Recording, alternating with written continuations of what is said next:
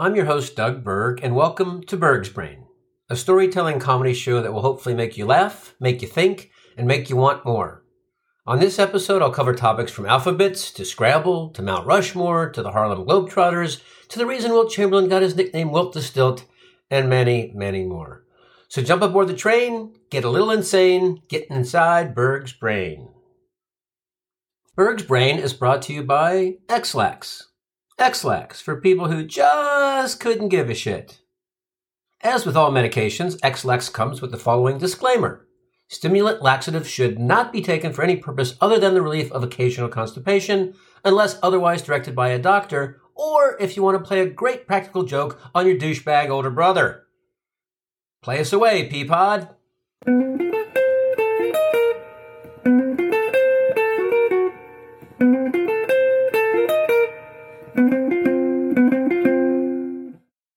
So I grew up in Cincinnati, and my mom was an English teacher at our local grade school, and she was really into proper grammar and perfect spelling.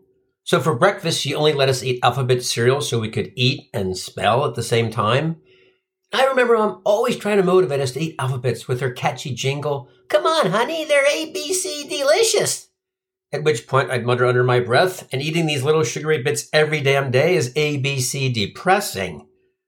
I mean, limiting our choices to alphabets wasn't horrible, but after a few years of eating nothing but alphabets, I started spelling things in the bowl like, "Mom, this cereal sucks. How about some Apple Jacks?" Which was a pretty amazing sentence to fit in a little cereal bowl. So to keep the multi-grain letters from moving and jostling around constantly in the milk, I devised this incredible anchoring system using about 3 inches of grape nuts mixed in with the whole milk to make the cement mortar base and place the letters in one fortified sugary nugget at a time. And that's when I first realized grape nuts had so many uses beyond cereal. Run out of cement while sinking a few fence posts? Fill the holes in with grape nuts, mix in a little milk. That fence ain't going anywhere for generations. Own a cement company and your cement delivery is on back order? Pour a few tons of grape nuts into that spinning mixer truck thingamajig? Shoot the grape nuts right into the foundation? Hell, you won't even need rebar to hold these gritty babies together based on the 2-ton tensile strength of the crunchy Rocky Nuggets. And you know that mafia phrase when disposing of a body in the river? "Why don't you give Joey 2 balls a pair of cement shoes?" Screw the cement. Have 2 balls slip on a pair of size 10.5 grape nut galoshes, and that body's never seen the light of day. And to this day, never understood the name grape nuts. Not a hint of purple, and it's a cereal produced by General Mills, no subsidiary of or any apparent connection to Planters, the nut people. Can only chalk it up to some creative marketing genius, because if you named them based on their texture, you'd have to call them, well, gravel. And in terms of gravel, you ever see these signs on the side of the road, "Caution loose gravel"? I mean, isn't all gravel by definition loose? Do we really need a descriptive word loose?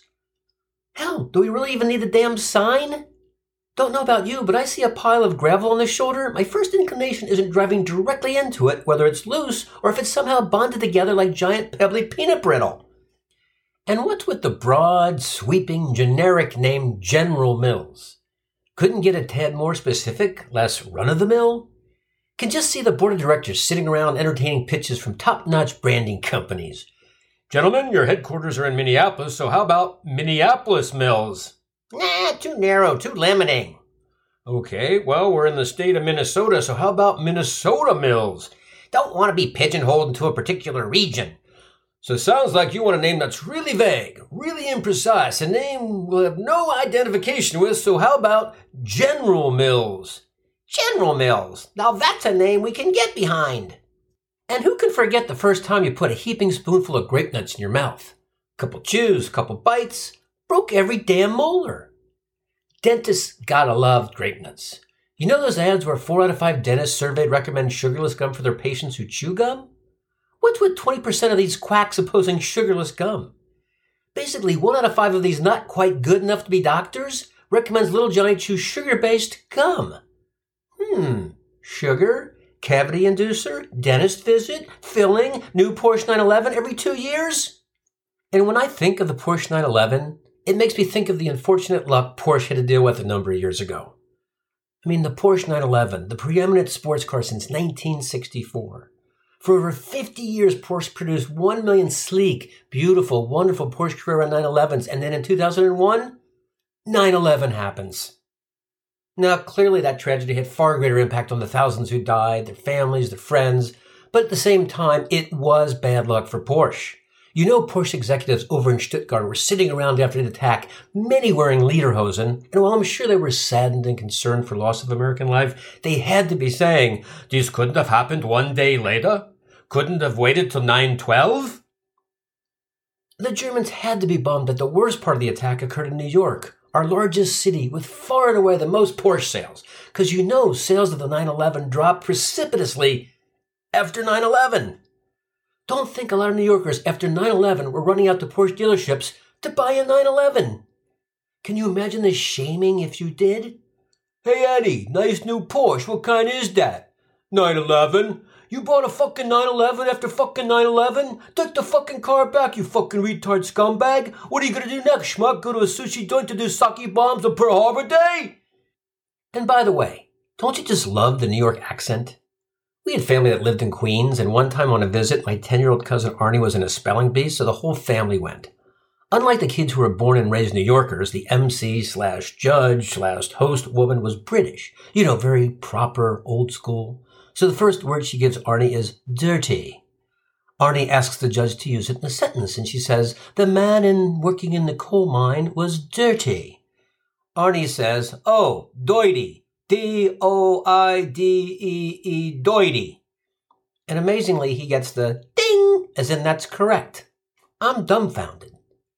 The next little kid, Vinny, gets the word father. Vinny asks for a definition, which I'm thinking is somewhat unnecessary, and the host says, "A man who has a child, the first person of the Holy Trinity, a priest." Vinny says, "Oh, Father, F-A-D-D-A-H, Father." And again, ding, correct. Huh? What? So the next kid up is Gino, another nice Italian boy, and the host says, "The word is murder." First thought running through my youthful, developing adolescent brain is, they gave a 9-year-old kid the word murder? Just then my mom leans over, whispers in my ear, "Don't you think the spelling bee would be a lot more exciting if the kids had to spell out the words in cereal bowls using alphabets?" And I whisper back, "That would be awesome, Mom." Then turn away, look at Dad, and mutter under my breath, "Mom's ABC-delusional." So Gino's kind of frozen, and the MC asks him if he needs a definition, and he says, "Nah, my family and I are quite familiar with that word. Moida. M-O-I-D-A-H. Moida, as in moida the bombs." And of course, another ding. Unfortunately, Cousin Artie misses his next word and is out. Gino's got a chance to win the bee, and the final word is coffee. So Gino asks the judge to use it in a sentence, and she says, "I prefer Earl Grey tea, but most Americans like coffee." Gino pauses, gathers himself, and says, "Coffee. K-U-A-H-W-F-F-F-E-Y. Coffee." Ding! And he wins the goddamn New York City spelling bee.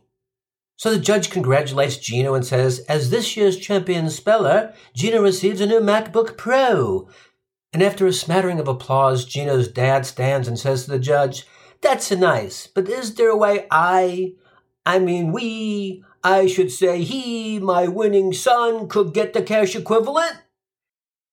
And while the New York spelling bee blew me away, it couldn't hold a candle to the following year when we visited our cousins in Boston, and my first cousin, Tommy O'Berg, won the Boston spelling bee, where an interesting requirement to spelling words correctly is that you had to say the word fucking before every goddamn word. So Tommy's crushing it like a wicked pisser and nails the words fucking smart, fucking dumpster, and fucking chowder on his way to winning the goddamn fucking contest with the word fucking retarded. Hell, after the New York and Boston bees, I was praying we didn't have to visit my cousin Bo in Little Rock, because there was no way I was understanding one word of that southern marbles rolling around your mouth spelling bee. And back to Porsche for a sec. Porsche isn't the only company to be impacted by an unlucky event tied to a company name or product. Beginning in 2020, we had this crazy little interruption called the coronavirus. Since that unfortunate naming of the pandemic, Corona beer's sales plummeted over $150 million. And I'm willing to wager that the decrease in sales is by the same group of intellectually challenged beer drinkers that believe to their red, white, and blue core it's an infringement on their constitutional rights to wear a damn mask. It's a mask, a 1-ounce piece of cloth. It's not one of those rubbery, latex, fully committed, all-in Freddy Krueger Halloween masks. No one's asking you to put on a suit of armor or don a bio-waste Chernobyl hazmat suit. These red state yahoos should be thanking their lucky stars and stripes they didn't call the coronavirus the KFC virus, because the CDC would have had to deal with the KFC and come out with a catchy slogan to keep Billy Bob and Cletus from getting sick, like, put down the bucket so you don't kick the bucket. And based on that little jingle, somebody in the KFC marketing department must have eaten way too many large plastic containers of mashed taters, because clearly KFC missed a great marketing opportunity. I mean, we all have a bucket list. You know, that list of things we want to do before we die. How could the marketing folks at KFC not come up with an ad campaign endorsing the virtues of the KFC bucket list? Think of all the exotic places and death-defying activities they could show fat-ass fried chicken-loving, morbidly obese rednecks eating a bucket of Extra Crispy. Even better, have old Colonel Sanders himself bungee jumping off some famous bridge, and at the bottom and the top of his bunge, show the Colonel chomping away on a massive thigh or juicy breast. Or what if we followed the Colonel as he summits Mount Everest, where his strict vegetarian Sherpa snags a bucket out of his North Face backpack as the good Colonel wolfs down a drumstick at over 29,000 feet? And what if the Colonel always had a hankering to skydive? Have that white-suited, white-hat-wearing, white-bearded white folk jump his grease-filled, arty-clawed lard-ass out of a Cessna while a tub of steaming hot mashed potatoes and gravy splatters his wind-blown beard, fogs up his goggles right before he pulls the ripcord, parachuting to a picture-perfect landing carrying a 20-piece mega bucket. Come on, KFC. The KFC bucket list. It's like shooting fish in a barrel, or in your case, frying breasts in a fryer. And KFC, or as it was called when I was growing up, Kentucky Fried Chicken, because there wasn't a stigma attached to fried foods that required a marketing ploy turning the word fried into the letter F, was our go-to takeout chicken joint, because Mom wouldn't let us within 50 miles of Chick-fil-A because the incorrect spelling of the word filet, to quote Mom, bastardized the English language. We still had good old KFC, so no Chick-fil-A, no biggie. But what really sucked was we couldn't shop at Toys R Us. We went once, not to shop, but so Mom could demand the manager change the letter R to the word R, A-R-E, so the company name was grammatically correct. So we'd have to shop at some lame-ass local toy store like Larry's Toys, which was no barrel of monkeys, and as soon as we got home, I'd immediately grab a bowl of alphabets and angrily spell out the question, Mom, are you nuts? Of course, using the letters R and U just to spite her. And it never ends. It continues to this day. Just bought a new car and was going to donate my old car to that charity Cars for Kids. And probably could have done it, except my mom heard their catchy little jingle. 1877 Cars for Kids. K-A-R-S Cars for Kids. 1877 Cars for Kids. Donate your car today. After which my mom vehemently said, only way you're donating your car with a C to that misspelled malfeasance is over my dead body, young man. And back to Corona for a sec. Like the Porsche 911 debacle, you could say it was just bad luck, bad timing, or you could say how the MAGA, Make America Great Anti-Mexico Non-Corona Drinking Anti-Mask Wearing Trump Administration /family /circus /cult of grifters, conmen, scammers, and swindlers, hustlers, deceivers, cheaters, and bilkers, frauders, fleecers, flimflanners, and hosers, the whole stinking lot of barrel of posers. Whoa! Suddenly I'm channeling Dr. Seuss, which is perfect timing for my debut book about Trump's embarrassing loss of the 2020 election called One Trump, Two Trump, Red Trump, No Trump. Immediately followed by the highly anticipated sequel focusing on his bizarre and tumultuous last few days in office called Trumpster Fire, Dumpster Fire. Now knowing what we know about Trump on a stump, don't you think it's highly likely that once wind of the deadly virus reached the States, the miserable, murky, muddy MAGA mob was immediately approached by a crafty, slimy, ballsy Budweiser lobbyist offering up a tidy $100 million campaign donation in return for a promise to insert the name Corona at the front of the virus to gain competitive advantage over Bud Lime, whose sales were a far distant second to Corona's? Look, while I prefer a more robust IPA, Corona with lime's a tangy, tasty, refreshing beer perfect for a hot summer day. Bud Lime, on the other hand, sucks. Now, I'm no freaky equine urine-drinking fetishist, but to my taste buds, Bud Lime has the not-so-subtle undertones of Clydesdale piss. But you take Corona out of the equation, suddenly Bud Lime fills the void in all its good old red, white, and blue glory, USA Clydesdale piss glory. And you know who's got to be breathing a huge sigh of relief? Jose goddamn Cuervo. That tequila titan's got to be jumping for joy higher than a handful of Mexican jumping beans that Biden took over. Because you know if another pandemic hit during Trump's second term, next on the anti-Mexico naming list was the Jose Cuervo virus.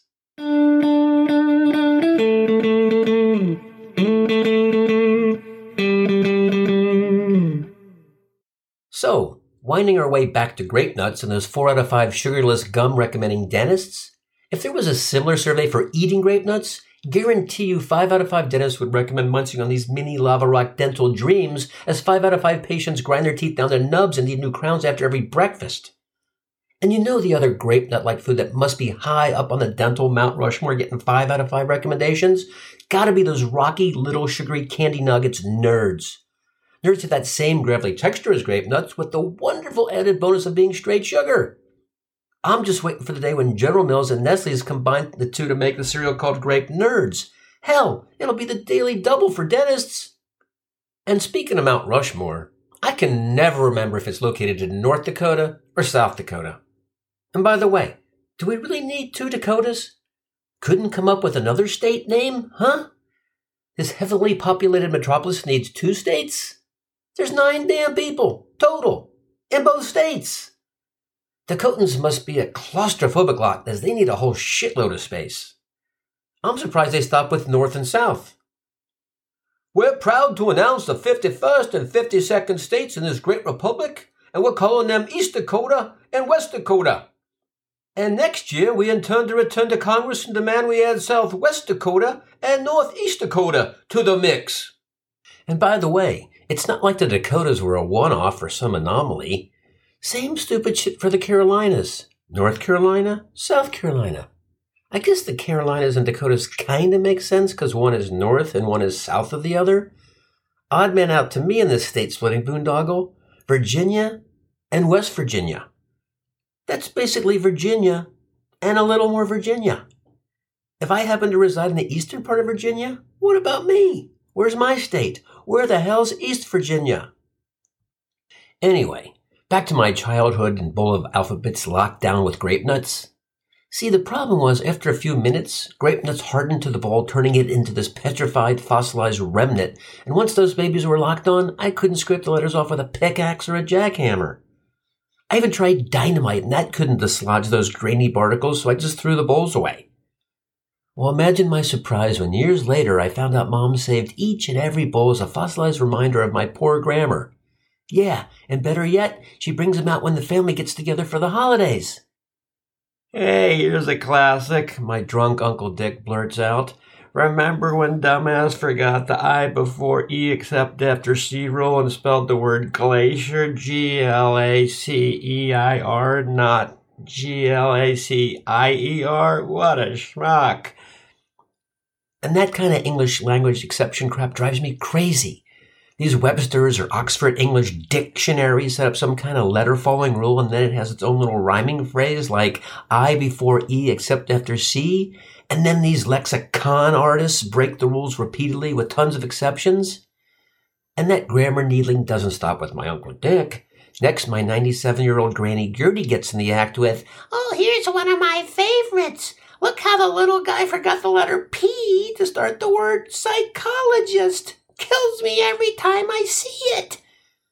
That's because you're psychotic, Gertie, and there's a word that definitely has a P before the S. And I'm not sure if you're aware, but alphabet cereal has a grammatical defect because the cereal comes with no punctuation. So as a young boy, I'm spelling these incredibly long run-on sentences in the bowl until my stickler mom, Gracie Grammer, no relation to Kelsey Grammer, says, hey, where's the comma?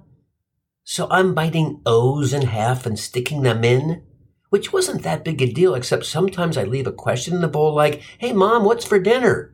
And you gotta have teeth like a New York City rat to carve out a question mark. So years after eating and spelling at every breakfast, I tried to devise a way to get out of this alphabet's nightmare. One time I was down to half a box, so I poured out all the letters and counted how many of each letter I had left.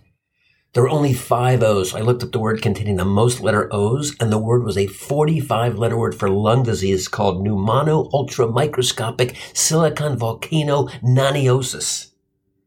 So I started spelling it out and said, "Uh-oh, Mom, looks like I'm running out of O's, so I guess I should stop and go out and play?" And as I started to get up from the table, Mom said, "Hold on, sweetie," as she calmly strolled into the pantry, and after a few seconds came back and handed me a box of goddamn Cheerios. "Now you have all the cheeriest of O's you'll ever need, sweetie," she said, exiting the kitchen, whistling a happy tune, and as she turned the corner, I yelled, "Cheerio, oh my God!" And Mom would carry this eating and spelling food-based combo project into every meal. For lunch, our choices were alphabet soup or SpaghettiOs. And I chose SpaghettiOs because my options were limited to spelling the words ooh or oh. But of course, my wordsmithing drill sergeant mom pointed out the words ooh and oh actually end in the letter H. So I had to place the SpaghettiOs in 2 columns with a row of O's between them, like I was diagramming the Watson and Crick double-stranded DNA helix model to form the letter H, so I could spell the words ooh, O-O-H, and O-O-H correctly. And Mom even made us eat and spell on vacation. When I was 9, we went to Hawaii, and in lieu of a luau, and by the way, whenever I hear the word luau, I hearken back, because no one ever seems to hearken forward, to Kareem Abdul-Jabbar, whose given name was Luau Cinder, and how Kareem single-handedly, because for some reason doing something double-handedly I guess is meaningless, Luau Cinder / Kareem Abdul-Jabbar changed the game of basketball in 2 amazing ways. First, Kareem, back when he was Alcindor, started playing basketball in college at UCLA for legendary coach John Wooden, the Wizard of Westwood. And Wooden was old school, total preparation, attention to detail, to the point he taught his players how to properly put on their socks and tie their shoes. And players back in the 60s didn't question, didn't complain. They just let this little wire-rimmed wizard with his trademark rolled-up game program instruct them on putting on socks and tying their shoes. How many ways are there to put on socks and tie your shoes? But I guess you win an unprecedented 10 championships in 11 seasons, including 7 consecutive, you get to tell college kids how to dress. But what a different time. Can you imagine the Wizard of Westwood trying to teach LeBron how to don his socks and tie his shoes? In a short, to-the-point LeBron tweet, the Wizard of Westwood would be labeled the weirdo of Westwood, never to coach again. But back to Alcindor / Jabbar and how he changed the game. See, NCAA officials felt he was too dominant a player because he could dunk the ball at will. They felt he'd be unstoppable, so they changed the rules to forbid dunking in college games. The Alcindor rule, as it was called, held from 1967 to 1975 when it was rescinded and players were allowed to dunk again. Now, can't you just see these milquetoast, crew-cut, wire-rimmed, glasses-wearing, bleach-white, big-time supporters of the Vietnam War NCAA officials sitting around the table in 67 complaining how, "We gotta get dunking out of the game because it's ruining the integrity. The only dunking in America should be for powdery white donuts." So these racist bastards outlawed dunking. They outlawed one of the greatest plays and most exciting moments of basketball because they feared a tall, graceful, angelic, gifted, divine black player could take the integrity out of a white-invented, peach-basket, flat-footed, set-shotted, right-handed only dribbling Chuck Taylor, high-top-wearing, short-shorted Indiana Hoosier daddy hillbilly hooping game.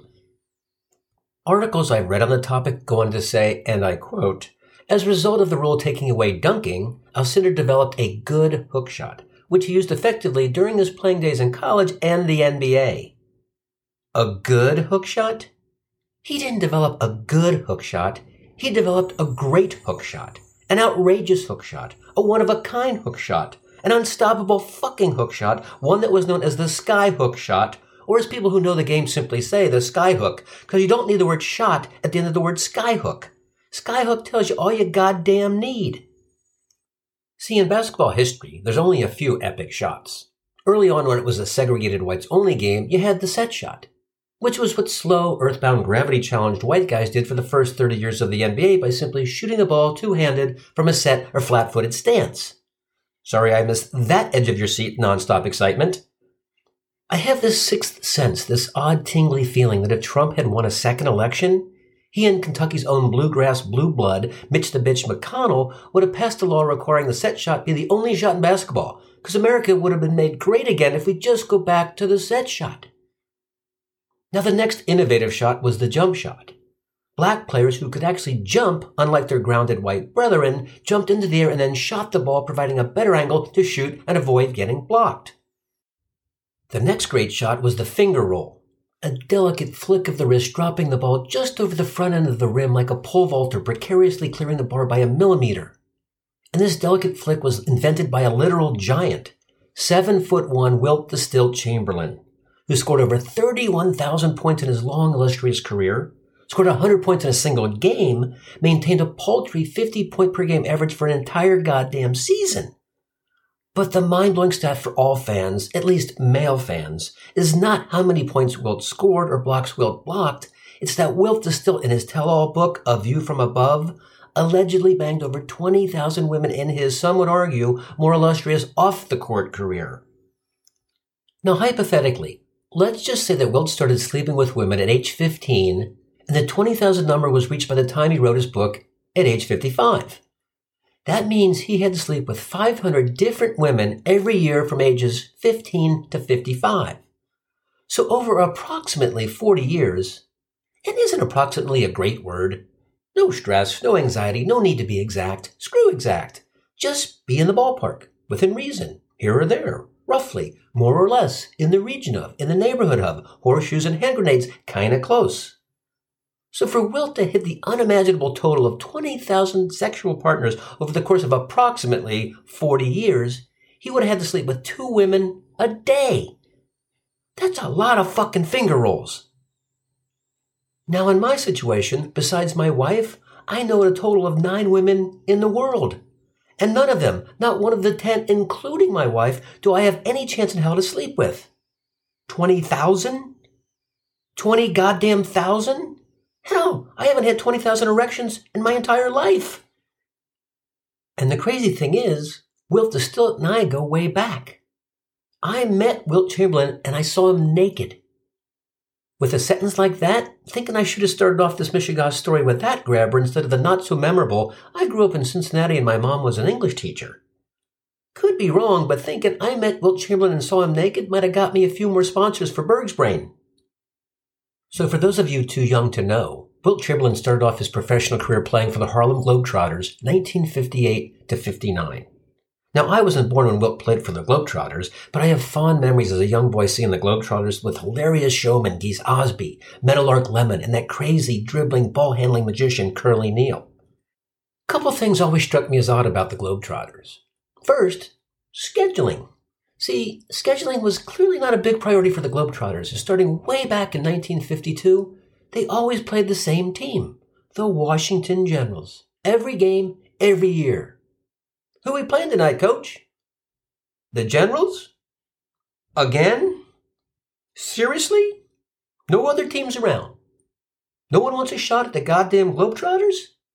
Shit, I gotta guard that fat white dude with BO, onion breath, and bad gas one more game. I'm gonna lose my shit. Now the second, even more outlandish oddity was that the Generals starting in 1952 were coached by player-manager Red Klotz. And during his tenure as player coach, the Generals lost 2,495 straight games during a 20-year run. Then on January 5th, 1971, the Generals did the unthinkable, the unimaginable. They beat the undefeated Harlem Globetrotters 100-99 on a last-second shot by none other than Red Klotz himself. And while that was front-page news from Maine to Baja, what was more amazing to me was that Red Klotz had managed to keep his job in the midst of a 20-year, 0-win, 2,495-game losing streak. Hell, today a coach starts off 0-5, he's looking over his shoulder more often than a gazelle drinking out of a watering hole in the Serengeti. So after a stint with the Trotters, Wilt next played for the Philadelphia and later San Francisco, now Golden State Warriors, 59-65. Wilt then played for the Philadelphia 76ers, 65-68, and finished out his career with the Lakers, 68-73. Now, I was born in 1960, and 5 years later when I was 5, the Philadelphia 76ers and Wilt Chamberlain came to Cincinnati, my hometown, a town well known for 2 illustrious things, Pete Rose and chili. Now, not a day goes by that I don't question, wonder, contemplate, why oh why did I ever leave that baseball role model culinary utopia? What a combo. What a daily double. What an exacta, if you will. Charlie Hustle, Peter Edward Rose, and Skyline Chili. Place a few wagers, chow down a 5-way, and for those of you not from Cincinnati, that's chili, spaghetti, onions, beans, and cheese. Throw on a bib right about now as I know your mouth's watering. Then you kick back, throw another Hunsky on a few ponies, and head to bed for an eye-watering, paint-peeling chili farts and flatulent fest.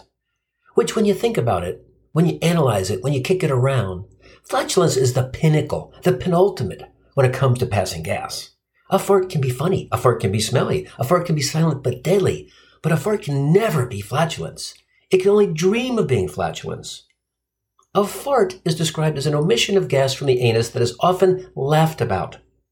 Flatulence is defined as the accumulation of gas in the alimentary canal that can be embarrassing and make you feel uncomfortable around each other.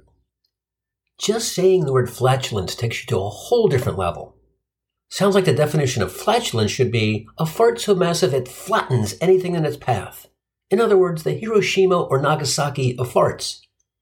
Look, a fart's not bad. A fart's nothing to turn up your nose at. A fart can make a match held near your ass shoot out flames, entertaining your buddies for days. But flatulence compared to farting? It's like an eagle and a crow. Both have wings, both can fly, but one is the majestic emblem of a country and was known for its annoying caw at 6 a.m. every fucking morning. So two birds in the hand, but very different in the bush. And you know that phrase, a bird in the hand's worth two in the bush? Puh, that's retail.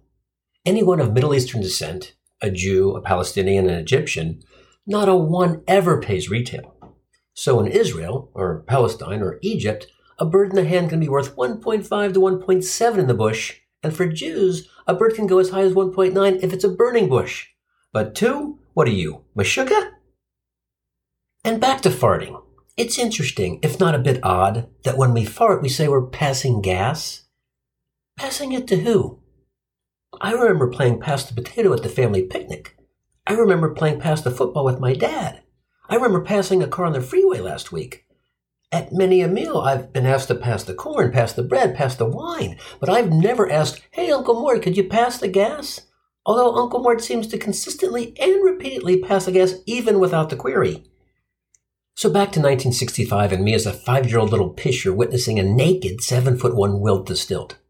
See, the Sixers were in town to play our NBA team, the Cincinnati Royals. And back then, teams didn't have fancy schmancy workout facilities, so the Sixers held a workout at the JCC, the local Jewish community center. This was a place where you could shoot some baskets, grab a Dr. Brown's cream soda, and see old, naked, overweight, cigar-smoking Jewish men with these horrific, hanging, wrinkled turkey giblets dangling between their legs, causing you to wonder why the Moyle, who circumcised these altacockers years earlier, didn't take a little more off the bottom to account for the unstoppable, unflappable gravitational pull pulling these Prussian prunes downward toward the center of the earth.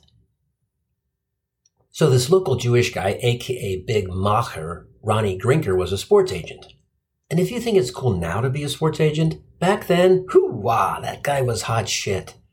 And Ronnie had that classic Jewish sports agent look. Snazzy suit, gold chains, gold watch, gold Jewish star, and gold high necklaces. Hell, he even drove a goddamn gold Cadillac. So Ronnie represented some of the Royals, and he arranged for the Sixers to practice at the JCC, and he let a few of us on the inside know. So here I am, a 5-year-old kid, a few feet away from Chet the Jet Walker because he was so fast. Billy the Kangaroo Kid Cunningham because he had hops for a white boy. Hal the Bulldog Greer because of his game-faced scowl. And of course, Wilt the Stilt. It doesn't get any better than that. So they finish practice, walk by us, smile, wave, and head downstairs to shower. My brothers, who are 14 and 17 at the time, hand me a pen, piece of paper, and tell me to run down to the locker room to get Wilt's autograph. I jam down the stairs like a bat out of hell to find Wilt. So I make my way into the locker room like one of those irritating, overachieving kid reporters for Nickelodeon News, and the guys are just starting to come out of the shower. Naked. Now remember, my only frame of reference, the only other naked men I'd seen in my 5 years on planet Earth were 5'2" to 5'7" aging Jewish men with penises the size of that classic Jewish pastry, a rolled up rugula. For those of you not versed in Jewish desserts, typical rugula, 1 inch, maybe 2. So as I make my way through the Jet, the Kangaroo Kid, the Bulldog, and other gigantic men, I felt like I was walking through a car wash with those suspended swinging ribbon-like cloth strip cleaning things. Except these suspended ribbon-like cloth strip cleaning things were massive swinging penises.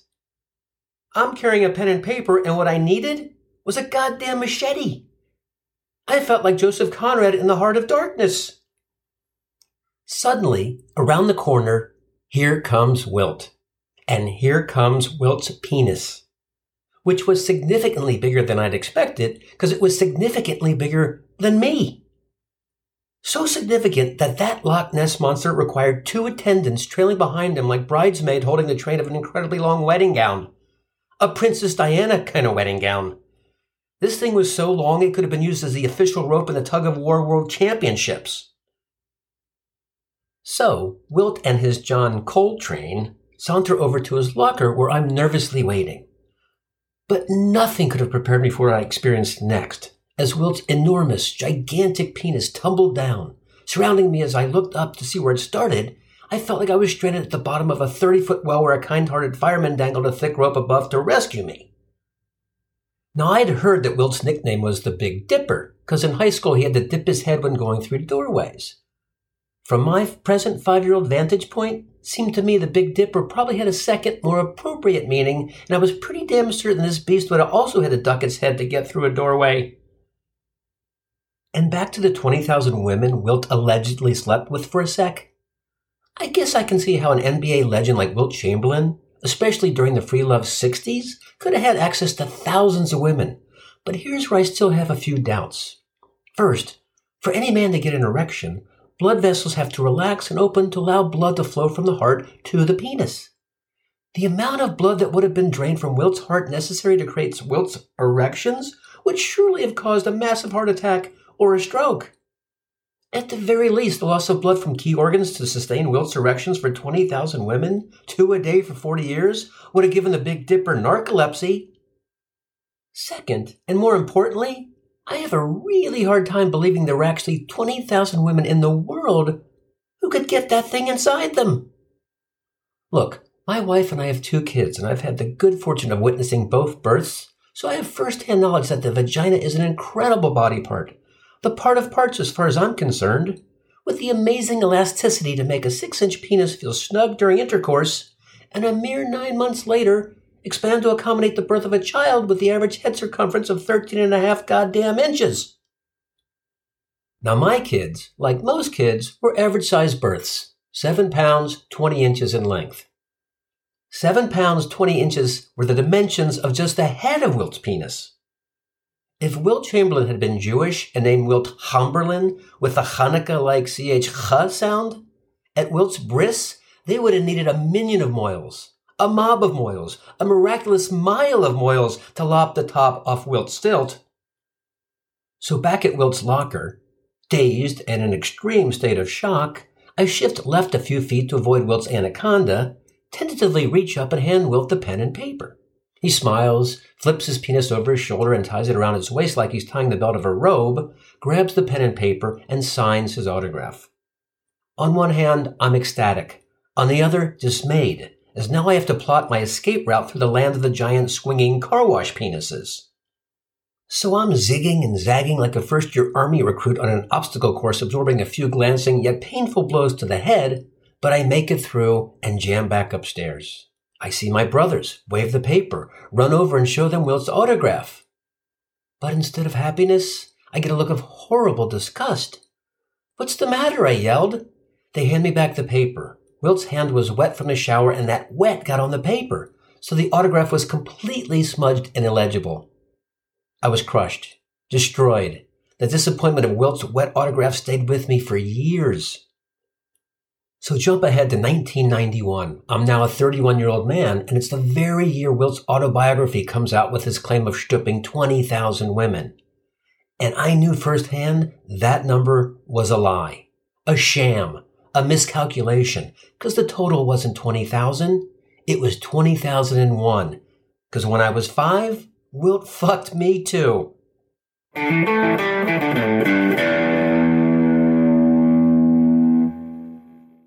Anyway, so back to my Hawaiian spelling bee vacation.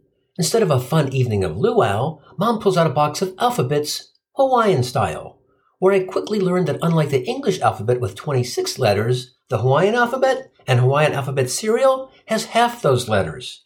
A mere 13 letters, 8 consonants, 5 vowels. So efficient, so tight. And beyond having only 13 letters, what really impressed me about the Hawaiian alphabet was the fact that unlike English, no letter Y. So no A-E-I-O-U, sometimes Y, wishy-washy, on the fence, is it a vowel, is it a consonant? Bullshit. The Hawaiian alphabet has A-E-I-O-U, the real vowels. So Hawaiians got the A-E-I-O-U vowel jingle, and let's face it, that's the meat of the jingle, that's all you really need. Y's a throw-in, an add-on, an afterthought, a 2-for-1, a letter to be named later as part of a trade. You know the other alphabet letters gotta think Y's a real douchebag. If I'm an A or a J, I'm telling Y, make up your mind already with this sometimes crap. What are you, Switzerland? Now, I got no idea why letters would talk in that tough guy accent, but it might go back to my childhood watching the Fonz on Happy Days emote his unforgettable A. The Fonz didn't say some lame-ass, why? A kicks Y's ass. Think about it. When you're really excited or really pissed, you say, fucking A. No one says, fucking Y. What the alphabet people ought to do is remove the sometimes Y from the 5 classic vowels and add the letter Y to the LGBTQ community and call it the LGBTQY community because Y is the alphabet's true trans letter that goes both ways. Hell, the letter Y's got less commitment than a man contemplating marriage, for Christ's sake. Now, most of us have used the term for Christ's sake on countless occasions, but being Jewish, I really didn't know why we said it. Why do we say for Christ's sake? So I looked it up on Wikipedia, and it starts off by giving a definition that says, for Christ's sake is a colloquial. Now, to be honest, that didn't help me one goddamn bit, because what the hell's a colloquial? Not a goddamn librarian here. So now I gotta look up the word colloquial so I can understand the phrase, for Christ's sake. So once I get through the colloquial BS, I read on it and it says, for Christ's sake is used to express surprise, contempt, outrage, disgust, boredom, or frustration. It then went on to list synonyms or similar phrases such as, for cripe's sake, for God's sake, for Pete's sake, for goodness sake, for heaven's sake. And then there was the classic, shocking, seemingly out-of-place synonym, for fuck's sake. So we've gone from for Christ's sake to for Pete's sake to for fuck's sake. Can't imagine Jesus or the Holy Ghost is thrilled with that little synonym transitional journey. So ever the linguist, I looked up the phrase for fuck's sake, and it said it's an idiomatic colloquial. For Christ's sake, another goddamn colloquial? It says for fuck's sake is a vulgar expression of anger or frustration, and then in classic spelling bee protocol, it used the phrase in a sentence, and that sentence was, for fuck's sake, mate, stop shooting at me. So I guess the origin of for fuck's sake must be Aussie, since it includes the word mate, and the Aussie man who said, for fuck's sake, mate, stop shooting at me, must have been a black mate visiting America, as he appears to be asking the cops to stop shooting at me. And I gotta believe a few of these Aussie black men had the high probability of also shouting the phrase, for fuck's sake, mate, I can't fucking breathe. And back to for Pete's sake for a sec. For Pete's sake is what's called a minced oath, where an offensive word or phrase is substituted by something more acceptable in society. Here the name Pete is a euphemistic replacement for God. So there's the Father, the Son, the Holy Ghost, and Pete.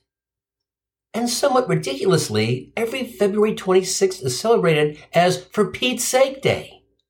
The phrase for Pete's sake has its own day? For Christ's sake? After learning that, I looked up the phrase for fuck's sake to see if it had its own day, but unfortunately, for fuck's sake didn't make the Advent calendar cut. But for Pete's Sake Day, there's even a recommended way to celebrate. On For Pete's Sake Day, if you know a Pete, do something for his sake. Like give Pete a small gift, buy Pete lunch, any little thing to show you value Pete. And being from Cincinnati, as you now know the notable home of Skyline Chili and Pete Rose, the city really embraces the day as it holds its annual For Pete's Sake Day, where we all chip in and pay off Pete's gambling debts for the year. The Father, the Son, the Holy Ghost, and Pete Rose. The Holy Trinity plus one. Now there's a spread you know Pete wagered a few ducats on. So back on Hawaii, we continue our spelling vacation by watching Hawaiian Wheel of Fortune. And this huge Samoan dude was solving the puzzle and says, "Hey, brah, I'd like to buy me a U." And that one letter U filled in 27 goddamn spaces of the phrase, 9 alone in one word, Hawaii's state fish, humu humu nuku nuku huu ka'aa. And back to the phrase, huge Samoan dude, about as redundant and unnecessary as the phrase, loose gravel. Just as all gravel is loose, all Samoans are huge. You're driving down the highway and have an option of plowing into a pile of loose gravel or a Samoan? Go for the gravel, because you and your car ain't surviving a front ender with Afu, Aleki, or Aputi, 3 of the most popular Samoan boys' first names. Now, in terms of common Samoan last names, Fui Ma'ono is first, followed by Tui Gamala, and third on the list, Smith. Smith?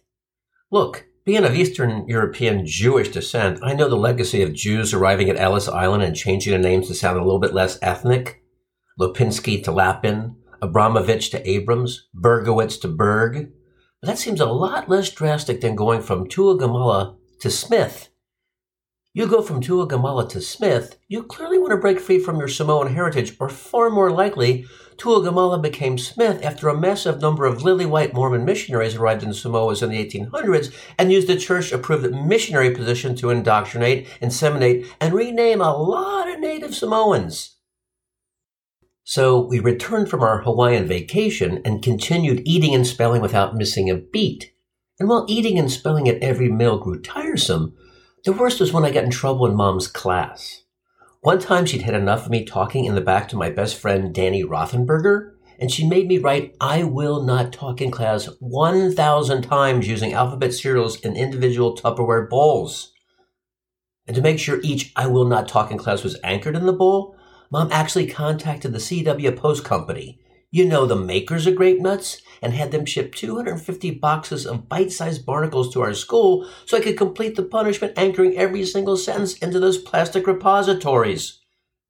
And believe you me, she's got those bowls stashed away with all the other bowls in her attic back home. And while I make fun of that time and Mom's harebrained method, ultimately it did help me to learn and spell, although it did lead to one of my more embarrassing moments, because a few years later, my girlfriend had me over to her house to meet her family for the first time, and they were a big board game playing family. So after dinner, they brought out that game Scrabble, and I ate all the letters. And seconds after swallowing the last letter, I turned to her parents and said, "Hate to say anything, but you might want to check the expiration date. The letters are a little stale." Well, my girlfriend and her parents didn't find that too amusing, so they went to bed, and moments after they left, I was suddenly hit with this intense urge to go number 2. And you notice most of the time when you go number 2, you also go number 1, but we never add them together to say we went number 3? No wonder America's math ranking is 35th in the world. So I'm sitting on the toilet reflecting on what just happened, and I'm kind of bummed at myself as eating the letters was clearly a bonehead move because Scrabble's my favorite game. And now the letters were gone.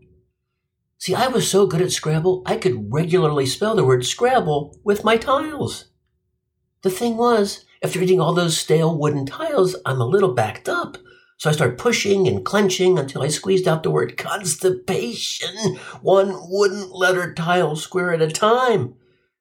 It was as if I was using my ass like some bizarre X-rated Pez dispenser. And unbelievably, the word constipation turned out to be a triple word score worth 300 points. My highest one-word total ever. Realizing what I'd just done, I yelled out, "Honey, it may take a while, but I think I can get all the letters back for the game if your family wants to keep playing." I heard an audible groan of disgust, which I took as a no. Well, not wanting to lose my triple word score, I snuck down to the kitchen like the Grinch, looked into the pantry and saw cereals that might work as binders like Kasha, oatmeal, or frosted mini wheats. But I knew they didn't have the same tenacious, tightening tensile strength of grape nuts when luckily I spotted 3 large boxes of grape nuts on the top shelf. Hallelujah!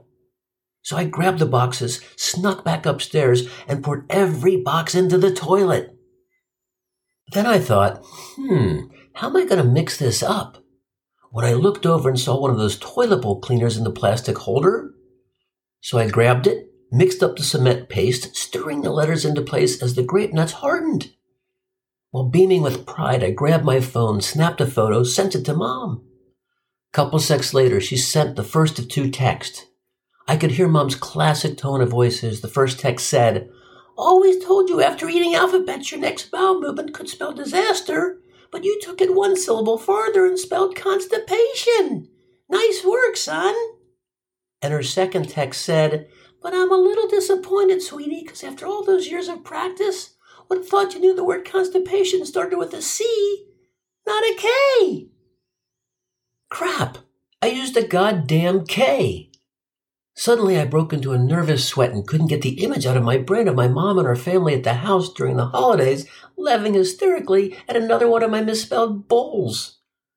So I immediately tried scraping off the K, while at the same time attempting to squeeze a letter C out of my Pez dispensing ass to replace the K, when I realized the K was forever hardened into place as grape nuts in water adheres even faster than grape nuts in milk. I'm freaking out, so I start using my girlfriend's electric toothbrush, knives from the kitchen, a pickaxe from the garage, but nothing will dislodge the wooden letter K from the gritty, gravelly grape nut glue. I was left with one choice. I unscrewed the toilet, carried it out of the house, threw it in my trunk, and faced my humiliation head-on by giving the toilet bowl to Mom as a holiday gift for her collection. Collection with a C, not a K. And while I outgrew my desire to munch on Scrabble letters, I do occasionally get a craving. Fortunately, I found a surprisingly good replacement as Nabisco makes those Triscuit crackers. Ever eat one of these rebar-laced, sandpaper-surfaced particle board pumice pieces that double as a cracker and a door planer? If I was ever in prison, I'd have a buddy send me a box of Triscuits and saw through my cell bars in a matter of minutes. Triscuits are far and away the strongest cracker known to man. You can place a 20-pound block of Wisconsin sharp-edged cheddar on a Triscuit, and it doesn't even chip at the edges. I mean, if you're ever stuck on a desert island and a box of Triscuits washes up on shore, count your lucky stars, because you just got yourself an indestructible raft to sail your ass home. And the best thing about eating Triscuits at my age is that it saves me a trip to the doctor, as passing these barbed wire hydrogenated loofah pads when I go number 2 scrapes polyps off my colon wall lining far better than any proctologist performing a colonoscopy. Grains, fruits, vegetables, if these are what they call roughage, then Triscuits are clearly the roughest. And while Triscuits colon cleansing is great, you gotta be careful with Triscuits, because if you pour the crackers out of the box too quickly, friction ignites these kindling crackers and they burst right into flames. My Nana poured a few Triscuits out of the box at a bridge game 2 months ago, and tragically she burned the Happy Acres Assisted Living Care Center to the ground. It made the news, and I watched avidly as the fire marshal standing at the smoldering ash pile said he determined the exact cause of the fire was a box of Triscuits. The marshal went on to say, "And because of the intense heat and devastation of the blaze, we've determined that these were regular Triscuits, not the reduced fat kind." Crazy how after every massive fire they do this investigation and report with incredible, specific, microscopic detail how a wildfire that destroyed 1 million acres was caused by Joe Djokovic, a 39-year-old left-handed substitute teacher with a handlebar mustache who had 1 match left on the bottom row of his pack he took from the Cantina restaurant on Taco Tuesday on a rainy night in November. We hear the explanation, don't bat an eye or even question the absurdity of that analysis. It's like when the deer hunting lobby claims that we has to hunt and kill the deer because you don't thin the herd, them poor sons of bitches are going to up and die from starvation. And we just accept the logic, like, sure, that makes sense. Really? Has anyone asked the deer if they think it's a necessary policy? Every deer I've seen walk around is usually near a lot of foliage, eating to their heart's delight. So the starvation argument seems pretty fucking weak. And we do the same damn thing with snowflakes. From the time you're a wee lad, you always hear people say, every snowflake's unique, every snowflake's different, there's no 2 alike. How the hell does anyone know that? Study that. Prove that. You can't keep them, you can't save them, you can't put them in a scrapbook like 4-leaf clovers. Yet we simply accept it as true. Surprised the deer hunting lobby hasn't joined forces with the snowflakeologists to push forth the argument that when it's winter and all these unique, one-of-a-kind snowflakes fall from the sky and land on these poor, starving, foliage-deprived deer, only thing you can do is shoot 'em to save the herd from not only starving, but freezing to death. For God's sake, for Pete's sake, and for fuck's sake. And while I'm pretty certain deer prefer struggling to find food over getting shot, one thing deer are prone to, unlike any other animal, is that deer seem to be the only animal that can't figure out headlights. You know, the proverbial deer in the headlights look as they get caught looking to a Ford Taurus's high beams. It's odd how moose, elk, caribou, even the deer's first cousin, the reindeer, can stare straight into a pair of headlights and keep right on going. But the deer, poor creature, sees those headlights, freezes up like your sphincter trying to squeeze out Scrabble tiles during a proctology exam. Hell, knowing deer are blinded by headlights, or as we now say, headlight challenged, I can't for the life of me figure out, hunters. Why would you get up at the god-awful time of 4 a.m., put on all that camo gear, sitting in a freezing blind to maybe see a deer and maybe hit it with a shot? Hey Einstein, here's another approach.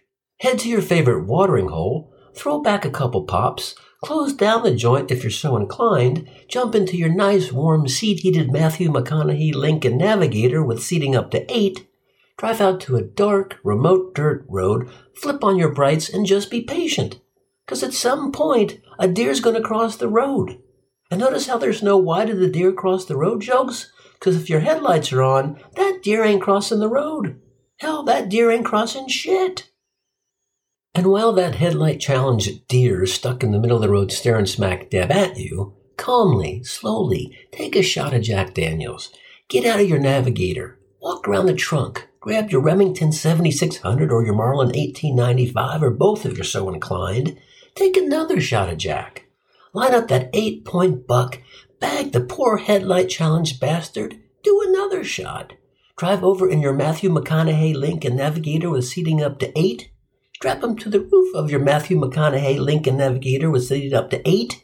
And then make sure you got really good cell phone reception so you can call AAA to help jump your deer-killing sorry ass because your battery's dead from leaving your damn lights on, dumbass. And back to snowflakes for a sec. The guy who's credited with finding that every snowflake is unique was a photographer named William Bentley, whose nickname, no shit, was the Snowflake Man. This kook snapped pics of snowflakes for 5 decades, starting in the late 1800s. And after 5 decades, the Snowflake Man finally published his first and preeminent book, Snow Crystals, capturing the uniqueness and individuality of snowflakes. In his obituary, Bentley was described as euphoric and gloriously happy when the first copies of Snow Crystals were delivered to him. Unfortunately, and rather ironically, after getting the books hot off the presses, Snowflake Man excitedly heads out to snap more photos. On his way home walking through a blizzard, contracts pneumonia and dies a couple days later. Can't tell me God doesn't have one sick sense of humor, and maybe, just maybe, God will apply that same sinister sixth sense of humor to deer hunters who, when they pull the trigger, their guns fire backwards, sending the herd of these schmucks. And here's another example of something we take for granted without questioning. Living in the Bay Area, we have access to incredibly tasty Dungeness crab. And many families eat this incredibly tasty Dungeness crab for a kind of non-traditional Christmas dinner. Unfortunately, this year the crab guys went on strike, so there wasn't any crab. So a friend of ours brought over 3 live Maine lobsters. Now, I've eaten lobster. I just never had to kill one.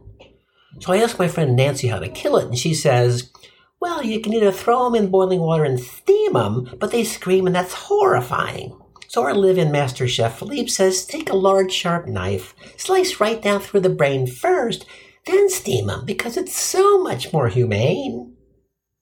I hear her gentle, sing-songy explanation and initially think, yeah, that makes sense. Wouldn't want to cause unnecessary pain to the poor creature. So like an idiot, and close first cousin to the deer hunter, I grab a lobster from the box, place it on the cutting board, and its beady eyes are looking up at me as my daughter films me placing the knife at the base of the skull and with significant force to break the hard shell, crack through the head, splitting the brain. Now what my Martha Stewartish friend Nancy didn't tell me is like the proverbial chicken with its head cut off that runs around the pen till it dies, the lobster's reflexes remain intact so it moves about for a good 30 to 45 seconds till you can't watch the horror any longer and you have to chuck the East Coast crustacean into the screaming steamer. And remember, folks, the butcher knife lobotomy is the humane way to kill it. Wonder if Nancy would change her sing-songy tune if someone piffed her brain then chucked her into a hot tub. So let's clear up all the bullshit. Fire marshals can't honestly tell you how all fires start. There's no legitimate reason to kill deer to thin the herd. No one, not even Einstein, has any way of proving all snowflakes are unique. And last but not least, there's no humane fucking way to kill a goddamn lobster, for Christ's sake. We simply take all these things for granted.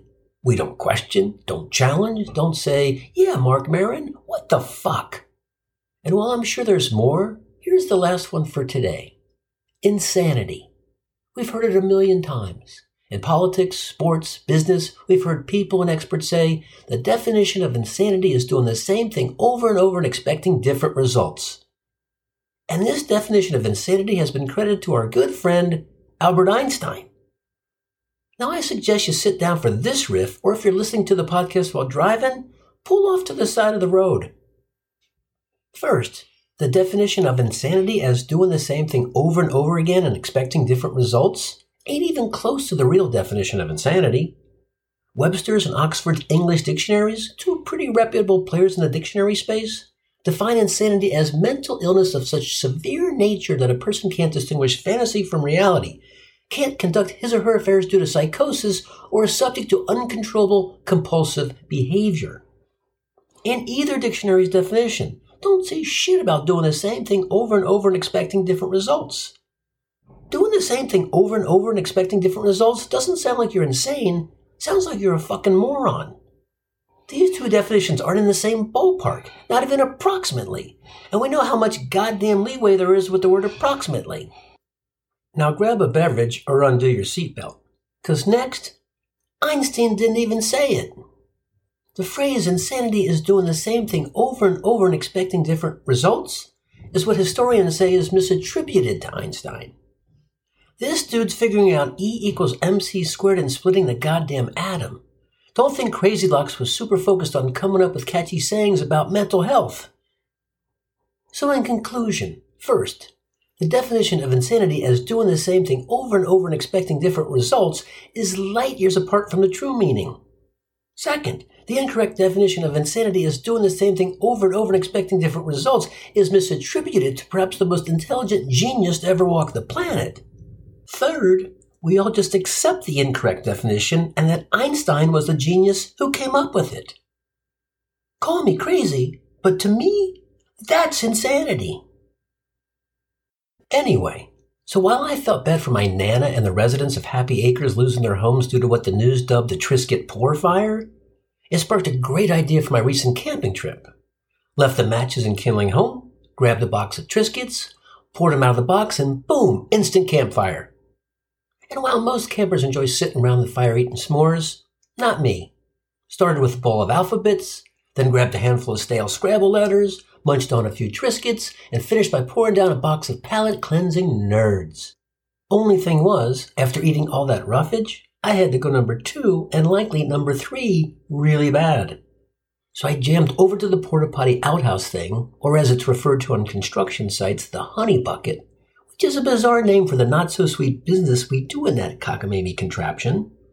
And no sooner do I drop trow when sparks and flames shoot out my ass due to the speed and friction at which the Triscuits jettison my Pez dispensing backside. Fortunately, the flames shot straight into the honey bucket's chemical blue water and disgusting solid residue, thankfully averting an out-of-control forest fire. Can you imagine my embarrassment if a fire would have ensued and the fire marshal gave his incredibly accurate commentary on how the fire started?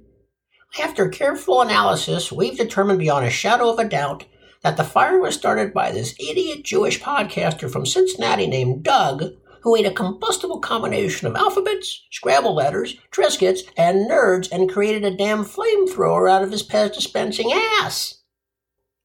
As fate would have it, immediately after the honey bucket Triscuit blast, Scrabble letters started popping out of my tender bottom, one wooden letter tile square at a time, miraculously forming the word disaster, a 200-point double word score just like Mom had predicted years earlier. While wanting to preserve the 200-point score, I ran back to my campsite, grabbed 3 boxes of grape nuts, which I always travel with just in case, scurried back to the porta potty and poured in all 3 boxes.